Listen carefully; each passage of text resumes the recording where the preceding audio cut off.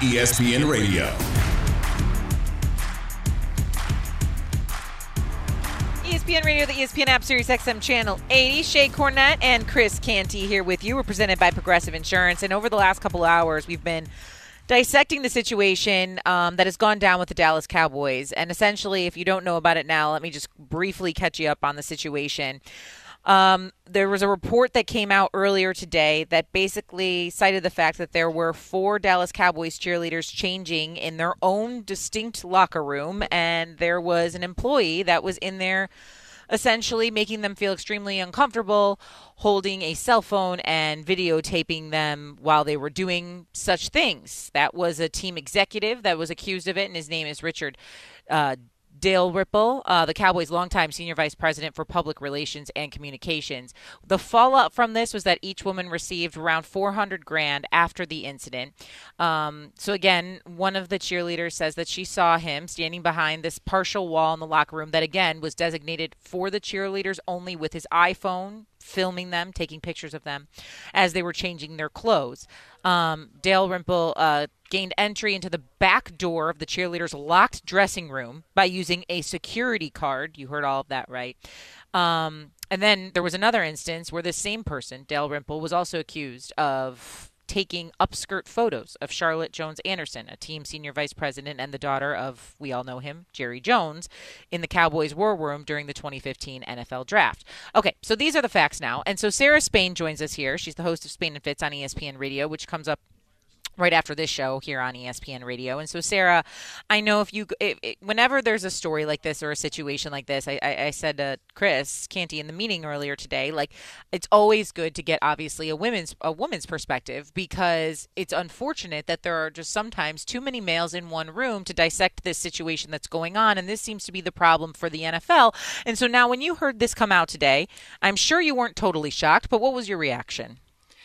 Just grossed out to start with. I think particularly there's so many elements of this story that sound familiar to people across all different industries, not just the NFL, not just sports, but particularly male-dominated industries where it's just easiest for the people in charge to make it go away. And that's what one of the sources told Don Van Natta and the others reporting on this story, that you just pay money and you make it go away. You make people sign NDAs. And as someone who has been harassed and then had to be around that person, it's painful. It's uncomfortable. And so for the team to essentially decide that for the last 6 years, Dalrymple was able to keep working, even around Jerry Jones' daughter, which, by the way, when are the people in charge going to care enough when even when your own daughter, who's the team's senior vice president, is a victim here of alleged upskirt photos caught on a live camera during a draft in a public space?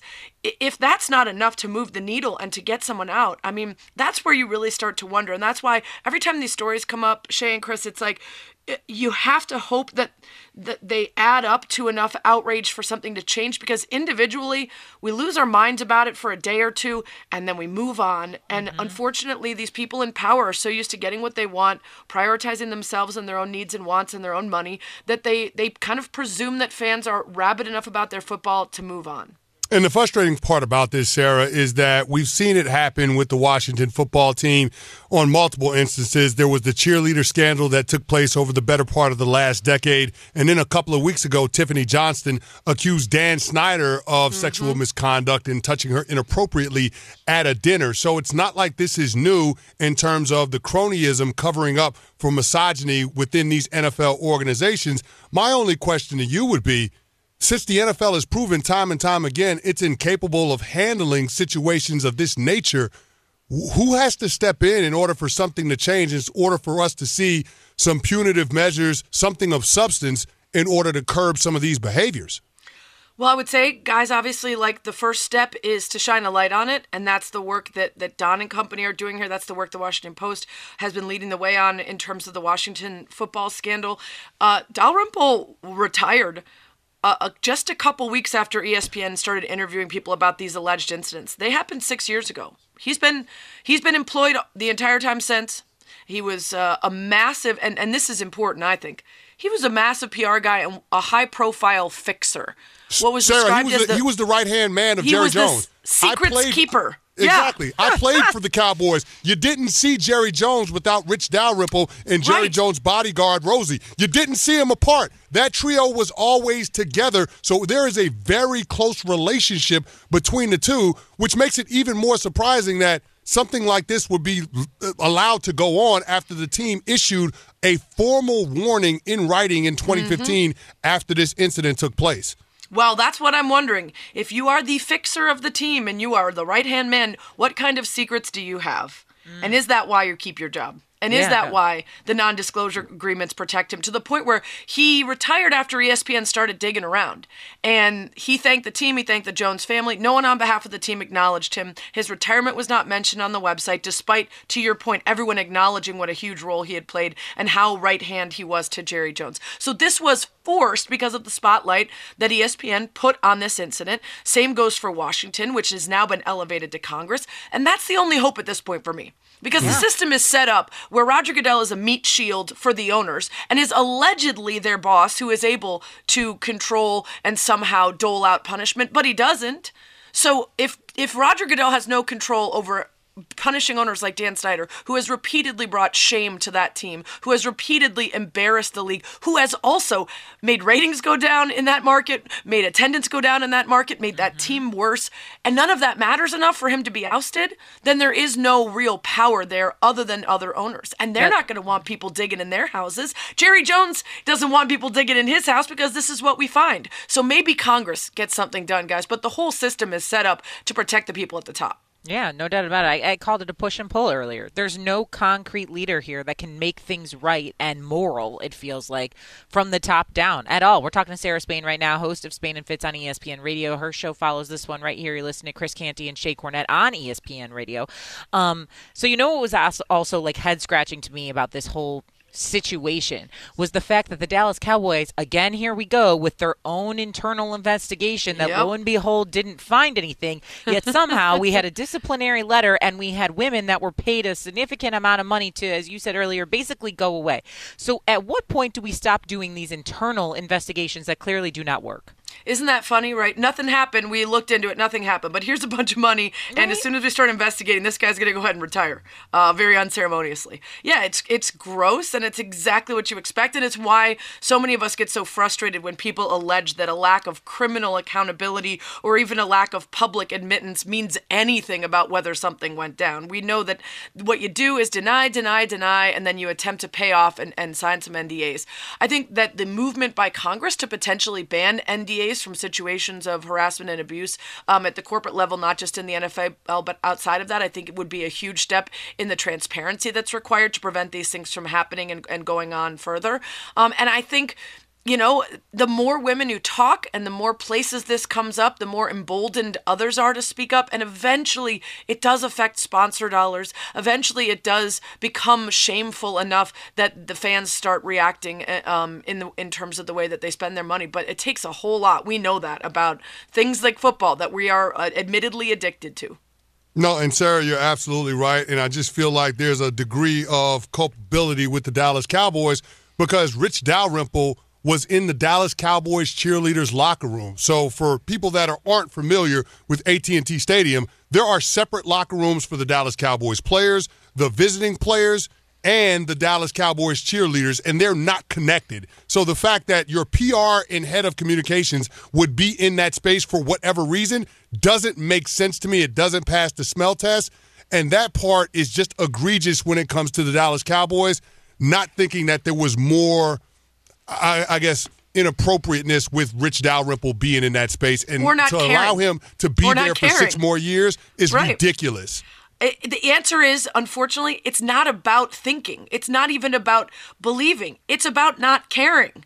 It's about not caring. And that's what we see over and over again. We don't believe that Dan Snyder is unaware of the incidents underneath his nose. We don't believe pretty much any of whether it's coaches at the collegiate level, whether it's owners of the NWSL, whether it's women's, men's, children's, professional, at every level, what we end up hearing from the people in charge is we didn't know. And now that we do, of course, we'll do something. And meanwhile, it always requires some sort of investigative journalist to shine a light on it or some sort of whistleblower to say something. And then all of a sudden, oh, how could we possibly have known?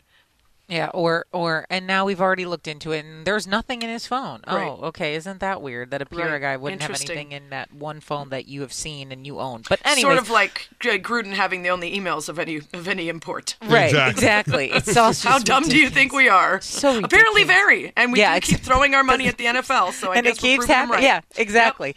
Yep. Sarah Spain, thanks so much for the time. We appreciate it. We'll talk to you later. Thanks, guys. See you later. That's Sarah Spain, host of Spain and Fitz on ESPN Radio. You can also follow her on Twitter at Sarah Spain. A great follow, by the way, I will add on Twitter. So we're going to continue this conversation here with what's going on with Dallas and obviously the situation in Washington. I don't think we should be overlooking the situation in Miami. While they're not all related, still kind of corrupt, it feels like, right? We'll do that next. You're listening to Chris Canty and Shay Cornett on ESPN Radio. ESPN Radio.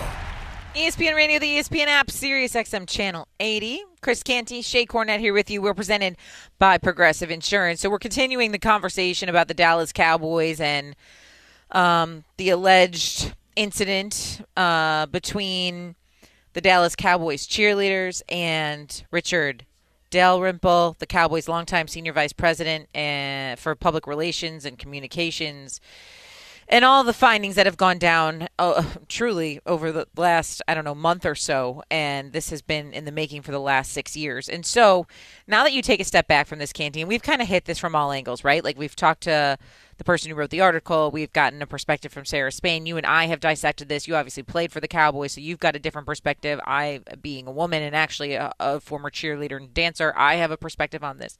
So now that we take a step back and we look at this from the NFL perspective as a whole, how do we avoid things like this from happening going forward? Is the NFL capable of fixing these problems that is now not only happening in Dallas, but also happening with the Washington Commanders? And there's a slew of other problems they have too, by the way, that they need to address and they need to fix, and they need to do it in a timely manner. And it feels kind of like it's all coming to a head. How do they get it fixed? Well, I want to say this, first and foremost, Sarah. I'm embarrassed as a former member of the Dallas Cowboys that Jerry Jones would allow something like this to take place for as long as it did. The incident happened back in 2015, and Rich Dalrymple was allowed to stay with the organization through the end of this season and only retiring 2 weeks ago on February 2nd. And I'm sure that this article and the investigative work that Don Van Natta did on this report had something to do with him stepping away from the team effective immediately at the beginning of February. So it's so disappointing that Jerry Jones would allow something like this to be seemingly swept under the rug, and we're supposed to take the Cowboys' word for it that the internal investigation uncovered no wrongdoing when it's clear that Rich Dalrymple had no business in the Dallas Cowboys cheerleaders' locker room. Now, that being said, let me say this. I don't believe it's confined to only the Dallas Cowboys or the Washington Commanders when it comes to workplace misconduct and sexual harassment toward women employees in these organizations. These attitudes are pervasive around the National Football League, and you don't have to take my word for it. All you got to do is look at the correspondence that was uncovered by Beth Wilkerson with the Washington Commanders investigation and John Gruden's emails going to Bruce Allen when they were jokey without the worry of somebody potentially looking at what they were actually sending to one another. So all I will say is this. The NFL has proven that it's incapable of changing the culture when it comes to these attitudes toward women, when it comes to being a more diverse and inclusive workplace. And I think the responsibility should be taken out of their hands in terms of being able to clean it up, because the oppressor can't be the protector. And the NFL has for so long kept these people, whether it's minorities, when it comes to advancement, when it comes to women having the opportunity to feel safe in workplace environments, the NFL has proven that they cannot protect and ensure a safe workplace environment for those individuals. So I don't know if it's a congressional oversight committee. I don't know if it's an independent firm that handles such matters. but something needs to happen. A third party, an outside entity needs to come in and regulate this aspect of how the NFL does its business, because it's broken when it comes to their internal investigation and their internal processes in order to fix these types of behaviors. Yeah, the internal investigations, be it in the NFL, in college basketball, college football, I don't care what level it's at, it needs to go away.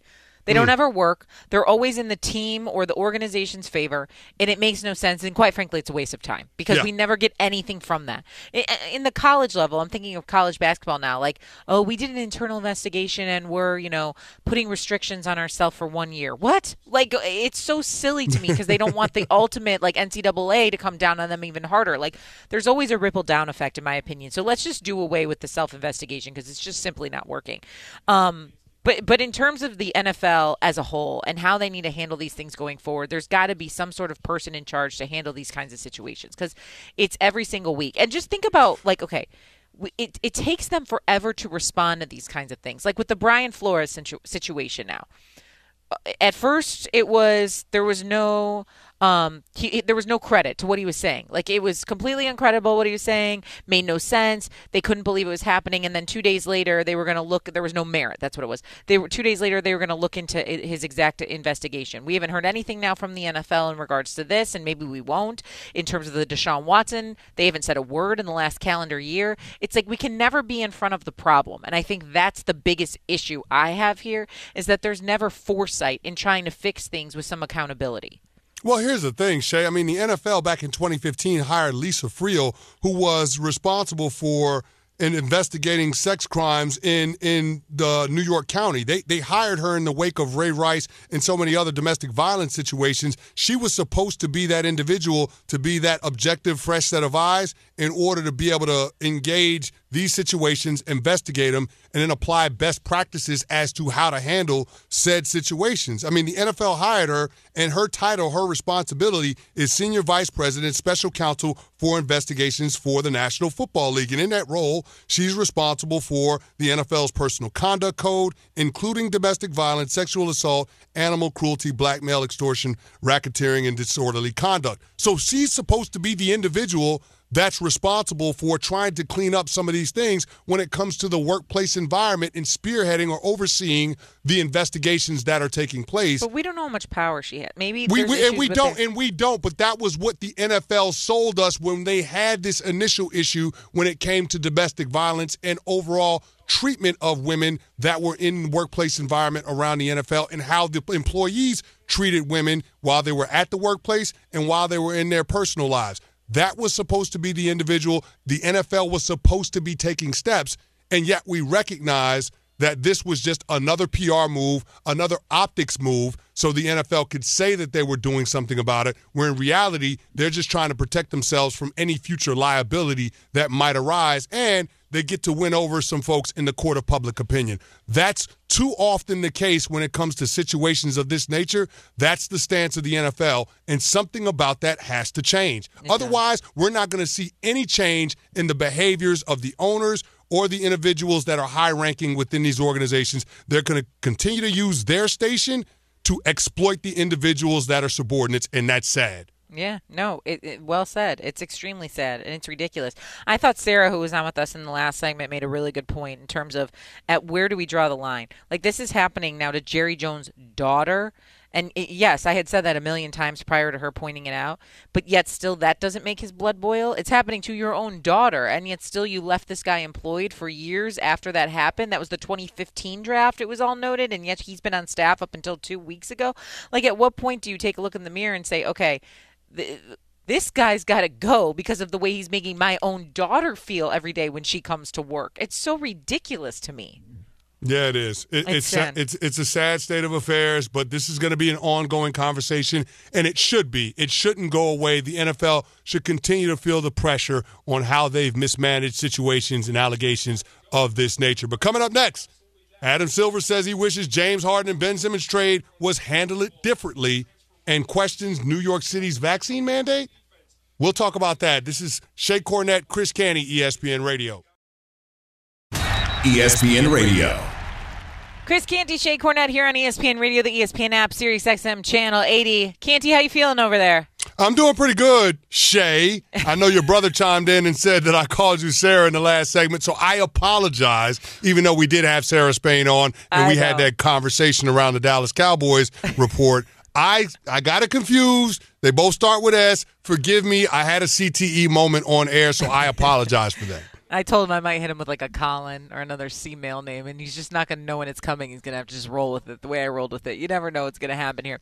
By the way, we were presented by Progressive Insurance. Earlier today, Adam Silver was on Get Up. He talked to Greeny about a lot of different things. But one thing that he zoned in on, as we all have been in the NBA world, is how it went down between James Harden and Ben Simmons and how that trade was handled, which was very publicly from start to finish, from the beginning of the season and everything that went along with Ben Simmons and him not playing for whatever reason, and then all the way through James Harden being disgruntled. And so when Adam Silver was asked about this and how it all kind of played out, here's what he had to say.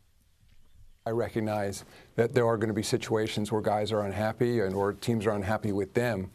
But ideally, when players want to get traded or teams are preparing to make moves, those are conversations they have confidentially with players, they have confidentially with other teams. And obviously in this case, it not only played out publicly, but it's been playing out since the season even began. Yeah, and you know, Canty, I feel like in this situation there's a little bit of a gray area just because there's so many levels to it in regards to Ben Simmons and mental health, and then in regards to James Harden and being upset about a vaccine mandate and how that fractured, for lack of a better word, fractured the relationship with him and Kyrie Irving and the part-time status, and then throw into the mix that KD, your right-hand man, was injured and both of them were playing a lot of minutes. And so I feel like from a Adam Silver and an NBA perspective, this was hard for it to be everywhere because it didn't shed the NBA in the best light, because it wasn't the good kind of drama. You know, the drama that they feed off of and they love. There were too many levels to it, in my opinion.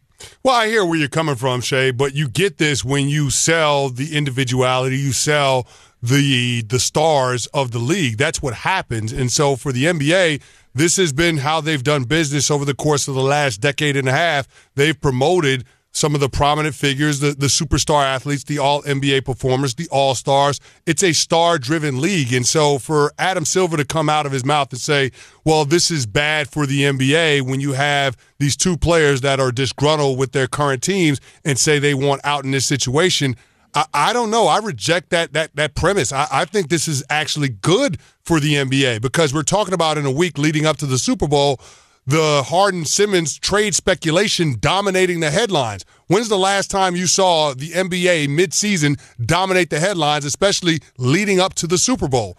It just doesn't happen. Now, I get it. The calendar is a little bit funky because you have the NFL in the extended regular season, but still, the fact that we were in Super Bowl week and the majority of the topics that we discussed on this show had to do with Harden and Simmons potentially being traded. That was a good thing for the NBA. You can't buy publicity like that. So for him to say it's a bad thing when we are in the era of player empowerment and player mobility and the league has benefited from it dramatically, I don't know. I can completely disagree. And I get Adam Silver says he has data to support that the way that this trade was handled is bad for business.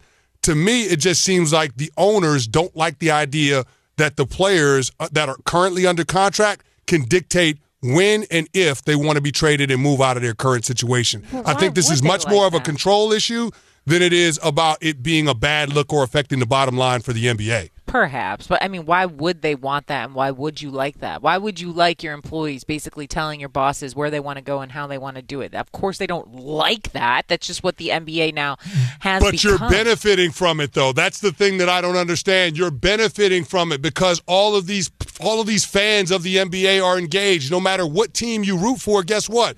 You might have the chance of being able to land one of these superstars because they want to get out of their current situation. The disgruntled star is the storyline that sells the NBA offseason. That's all we talk about in the summer when the NBA draft is coming up. What star wants to get out of their situation? And so for the NBA, they've been monetizing this offseason after offseason and tried to find ways to extend the calendar, much in the same way that the NFL has in their offseason. The NBA has been following that model and benefiting from it when it comes to their bottom line. You cannot get upset when that comes back to bite you because one of the players decides that he's had it with the team that he's on and he wants to go to another team. And in this instance with James Harden, I actually understand why he wants to get the hell away from Brooklyn. because you got a guy in Kyrie Irving that's a part-time player that was supposed to be an integral part of your team competing for a championship. And he said, you know what? I'd rather go down to Philadelphia where I know all of the players down there are engaged and want to be a part of trying to make the team as good as it can be, and they're not going to make selfish decisions like we've seen Kyrie make over the course of the last couple of years. Okay, well, speaking of that situation with Kyrie Irving, why don't we focus in on that? Because Adam Silver, the NBA commissioner, as we've been talking about, on Get Up this morning was also asked about the vaccine mandate in New York where Kyrie plays and if he thinks it's fair. Here's Adam Silver. Honestly, I have no inside information. I'm here in New York, and that's where that ordinance is in place that has the direct impact on Kyrie. I'll say, to me, just stepping back, while it's been the league's position that we wanted to see every player vaccinated and boosted, that's not something the Players Association was willing to do. Having said that, though, we got to voluntarily 98% of our players boosted and vaccinated, and then the vast majority of them are boosted. This law in New York, the oddity of it to me is that it only applies to home players. I mean, I think if ultimately that rule is about protecting people who are in the arena, it just doesn't quite make sense to me that an away player who's unvaccinated can play in Barclays, but the home player can't. So to me, that's a reason they should take a look at that ordinance.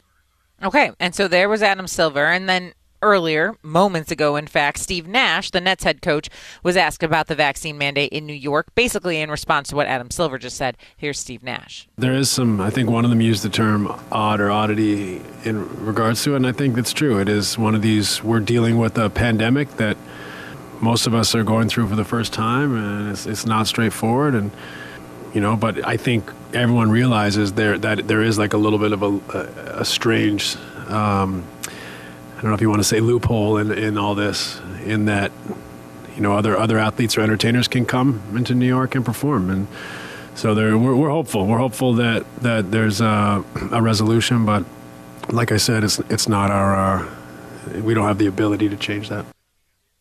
What do you think about what Steve Nash said? I mean, he says it's basically out of his hands, which it is. I mean, there's not much that they can do. It's obviously up to powers that be. Yeah, no, there's inconsistency when it comes to the vaccine mandate. And Shay, I know I was making the point earlier that because you have 98% of the NBA vaccinated, you have some teams that have all of their players vaccinated. And so the frequency that you would have an unvaccinated visiting player coming in and potentially expose everybody in Barclays would be a lot less than the frequency of Kyrie potentially exposing the fans in Barclays because he's unvaccinated and that being their home court. But I will say this, the uniformity, I'm all about the uniformity when it comes to certain rules. And if you're not going to let unvaccinated players on the home team play, you shouldn't let unvaccinated players on the visiting team play. It should just be that simple. It should be a blanket mandate. It shouldn't have that much nuance because we are talking about a pandemic and we are talking about potentially trying to save folks' lives. So I don't like the idea of the nuance with this. If you're going to have a rule for the home team, it should be a same rule for the visiting team. That way there is no competitive advantage when you talk about the visitors versus the home team. It is what it is. Yeah, it makes absolutely no sense at all. All right, Canty, we got to go to break, so go ahead. Take it away. All right. Coming up next, Aaron Rodgers is still in search of that second ring, and LA Rams GM says, them kids. We'll explain next. Canty and Cornette, ESPN Radio. Shay Cornette, Chris Canty on ESPN Radio and ESPN Plus. We're presented by Progressive Insurance. Got to give a shout out to the guest that came through on the show today. ESPN senior writer Don Van Natta giving us the story on .com about the Dallas Cowboys and their settlement for misconduct for one of their executives in Rich Dalrymple, who has now stepped down from his role with the team.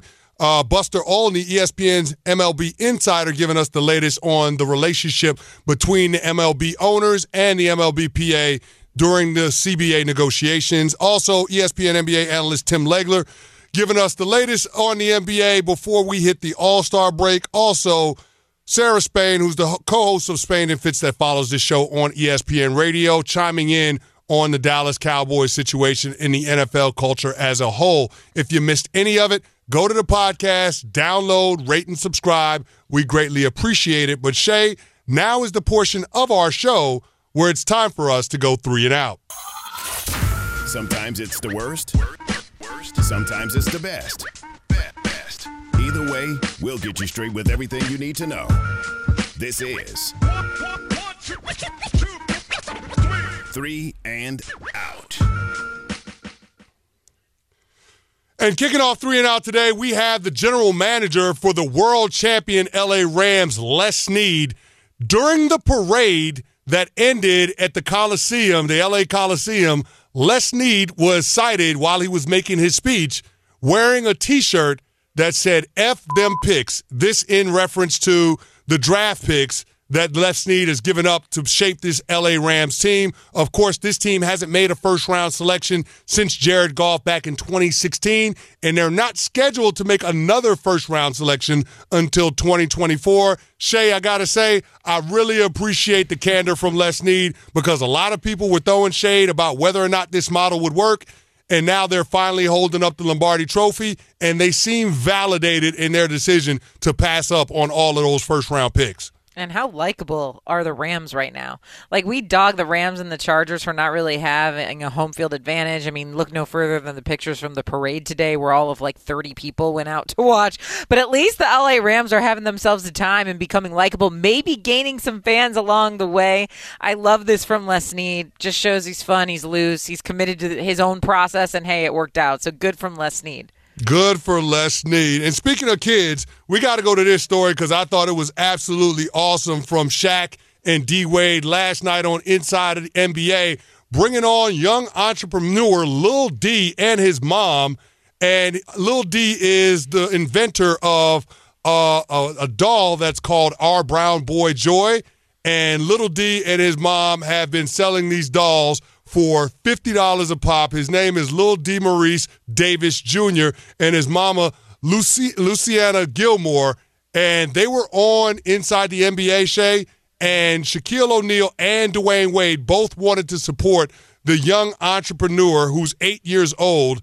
Aww. And they bought 5,000 dolls apiece from Lil D and his business, Our Brown Boy Joy. And, of course, that means that company just made $500,000 on Inside the NBA last night. So shout out to Shaq, shout out to D-Wade for throwing their money around in a good way and then committing to donate the dolls to kids in their communities that are underserved. We say a lot about the negative things that professional athletes do. We don't say enough about the positive, but Shaq and D-Wade making it happen for this young man and his entrepreneurial dreams, but also for young men that look like him in communities that were underserved. I love this so much. I hope that they can fulfill how many dolls that Shaq and D-Wade bought. But nonetheless, this is amazing. 8 years old, man, with a dream and a passion that's already coming to fruition. Just this is good. And you're right. We don't talk enough about the good things. At least it doesn't get all the headlines like the bad stuff does. This is a good headline. I love that it was on Inside the NBA. But again, I hope they can make enough dolls to fulfill how many they bought. I guess time will tell. Well, I'm sure the capital from D-Wade and Shaq will be able to help out in terms of their production. So keeping it moving. Speaking of kids, Shay, let me tell you who's not going to be having kids anytime soon. Shailene Woodley and Aaron Rodgers. Because the reports are that the couple has split. They've called off their engagement. And as one person put it on social media, Aaron Rodgers is still in search of that second ring. It's not going to happen with Shailene Woodley. And so now it's a situation where not only do we not know where Aaron Rodgers is going to play in 2022, but we don't know who his significant other is going to be this upcoming season as well. So Aaron Rodgers, all around, seems like he's having a rough go of it. Yeah, this wasn't all that surprising, given all the reports coming out, how they disagreed on a lot of different things. And that's not to say you can't disagree with your spouse and stuff. Trust me, we disagree on a ton in this household. But I will say this wasn't all that surprising. Now, how this impacts Aaron Rodgers. And look, I am not a proponent of blaming the woman for anything or the significant other for anything when it comes to a professional career. But in terms of where your house is and where you lay your head every night, this is why there were so many reports of him wanting out of Green Bay, because he is a Hollywood actress as a soon-to-be wife. Well, not anymore. So does this mean maybe he stays put a little bit more in the Midwest? Or does this mean he goes somewhere else like Denver? Like, what does this mean for Aaron Rodgers' future? That's what's intriguing to me.